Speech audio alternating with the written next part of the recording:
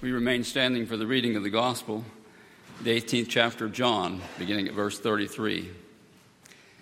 Then Pilate entered the headquarters again, summoned Jesus, and asked him, "Are you the king of the Jews?" Jesus answered, "Do you ask this on your own, or did others tell you about me?" Pilate replied, "I'm not a Jew, am I? Your own nation and the chief priests have handed you over to me. What have you done?" Jesus answered, "My kingdom is not from this world. If my kingdom were from this world, my followers would be fighting to keep me from being handed over to the Jews. But as it is, my kingdom is not from here." Pilate asked him, "So you're a king?" Jesus answered, "You say that I am a king. For this I was born, and for this I came into the world, to testify to the truth. Everyone who belongs to the truth listens to my voice." Pilate asked him, "What's truth?" After he'd said this, he went out to the Jews again and told them, "I find no case against him." This is the word of the Lord. Our children are now dismissed for Children's Church.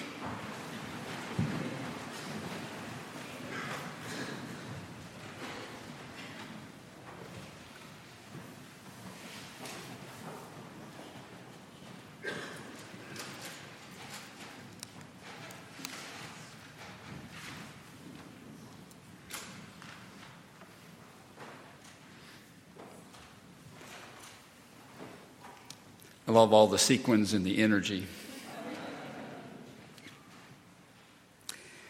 Dolores Williams, teacher at Union Theological Seminary, remembers Sunday mornings growing up in the South in her church. She talks about how the minister would shout out, "Who is Jesus?" And the choir responded in loud, strong voices, "King of Kings, Lord Almighty." And then another voice, frail and small, would sing, "Poor little Mary's boy." "Who is Jesus?" And the choir, "King of Kings, Lord Almighty." "Poor little Mary's boy." And back and forth they would go. And Dolores Williams says it was the African American church doing theology. On this Jesus Reigns Sunday, or Christ the King Sunday, we bristle at the word king, a male authoritarian image, and yet here in this passage I read the king is in handcuffs. The images clash. One is big and powerful and authoritarian, the other is trussed up like a Christmas tree thrown onto the roof of a car, impotent and poor. The images clash. Yesterday we did that delightful trip under lights under Louisville. And one of the scenes was Bethlehem, Prince of Peace is born, followed immediately by a tank firing shells. The images clash. Indeed, throughout this whole chapter in John's Gospel, the images clash. It starts in a garden, a meeting place of beauty and serenity, and quickly gives way to lanterns and torches and weapons and soldiers, led by a trusted disciple, now turned traitor, and the tension is just palpable. The peace has morphed into tension. And Simon Peter imagines himself a champion of the people, a defender of Jesus, and he draws his sword to lash out, but he doesn't strike at a soldier who might also have a sword and some training. But he cuts off the ear of a slave, one who you would think his life could not get any worse, and then it does. And you would think the scene would erupt into violence, but Jesus stops it and heals the slave. He quietly goes with this guard to the high priest, to their court. He's answering questions when one of the guards just steps up and punches him in the face. He has just rebuked violence, and now he's the victim of violence. The images clash. Outside, Simon Peter, who has sought to defend Jesus, now warms his hand by the fire, and the self-preservation impulse takes over, and I don't know who Jesus is. Never met the guy. Wouldn't know him if I saw him. inside, the religious elite want to put Jesus to death. Never mind, one of the principles of the faith is you shall not commit murder. They can't do it themselves, not legally, not under the Roman system, so they want to take him to Pilate, because Pilate has that authority. And then amazingly, they're not going in there. It's a secular place. We might be defiled by that.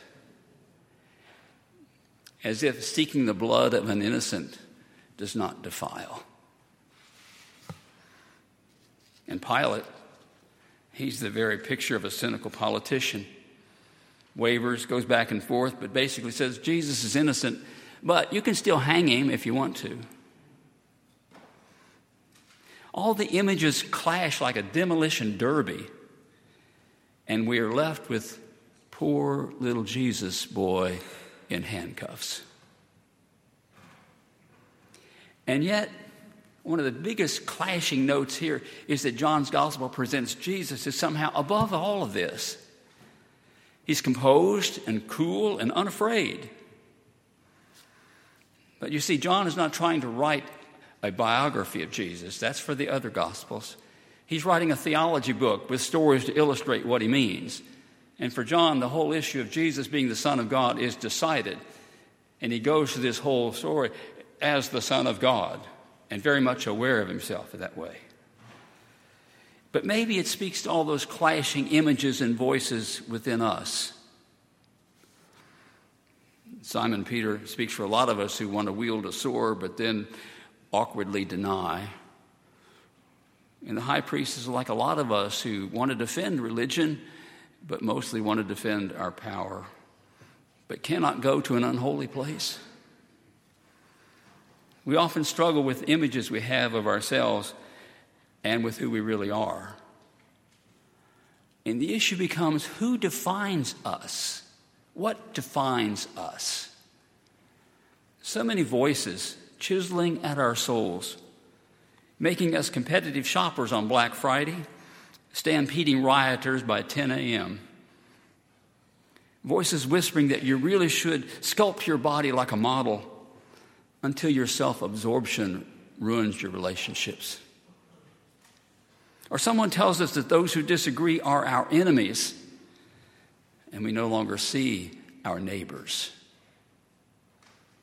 Our images clash. So who defines my life? Who defines yours?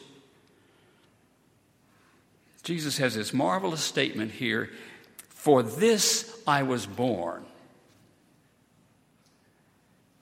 Mark Twain once said that the two most important days in a person's life are the day they're born and the day they understand why.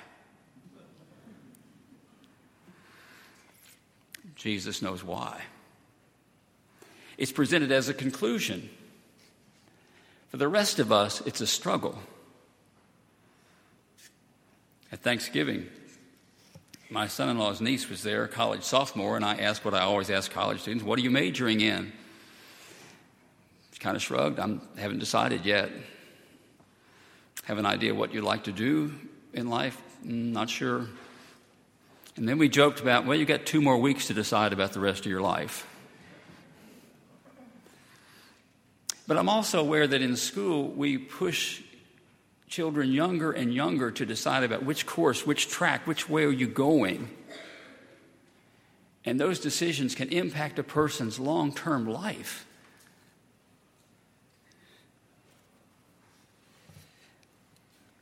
I have a dear friend in Missouri who's told me about a recurring dream. He says it's kind of unnerving because it comes at different times, maybe a few months apart, maybe even a couple of years apart, but the details are always the same. But what most disturbs him is the feeling he has for days afterwards. He feels like he's in this funk and he's sad because he feels like he missed something important. He missed something important with his whole life.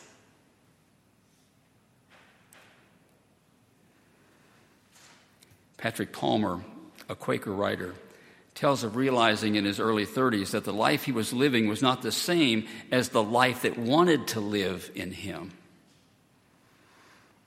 And at moments, he would catch a glimpse of his true life, hidden like a river beneath the ice. Jesus is already there, but invites us to this place that we know, for this I was born, to testify to the truth. It's interesting, and as I read this, it seems to me that the power shifts. Pilate's got the political power. He holds life and death in his hands, but he's busy trying to find a way out, busy trying to find a political solution, acknowledging the innocence of Jesus, but hitting some resistance. And throwing up his hands, you can still hang him if you wish. He denies the truth of himself in that process. He doesn't seem to know why he's on earth. And the more I read this passage, the more I get the sense that John intended to show us this Jesus who gave him the opportunity to be a better person, to define himself as a person of courage and principle. But he doesn't. It seems to me that the truth Jesus wants all of us to know is who we are. In John's gospel, it's a certainty from the beginning. This is God's Son. But the certainty God wants us to know is that we are the offspring of God, the daughters and sons of the Most High. You've probably seen the Lion King trailer, the new movie. I love the first one. I'm sure I'll love this one. I love the scene with little Simba being held up, little lion cub, still not sure of who he is or what he's about, wondering how far it is to the ground because he's being held up and he's being presented as a king. He's not sure what it is to be a lion yet. All he can see is his little paw prints inside the larger print of a full-grown lion. I like the image, but I'd like for us to think of God holding us, not facing that way, but facing God. And hearing, you're royalty. You're mine. You're from my royal blood. You are my daughter. You are my son. You are loved.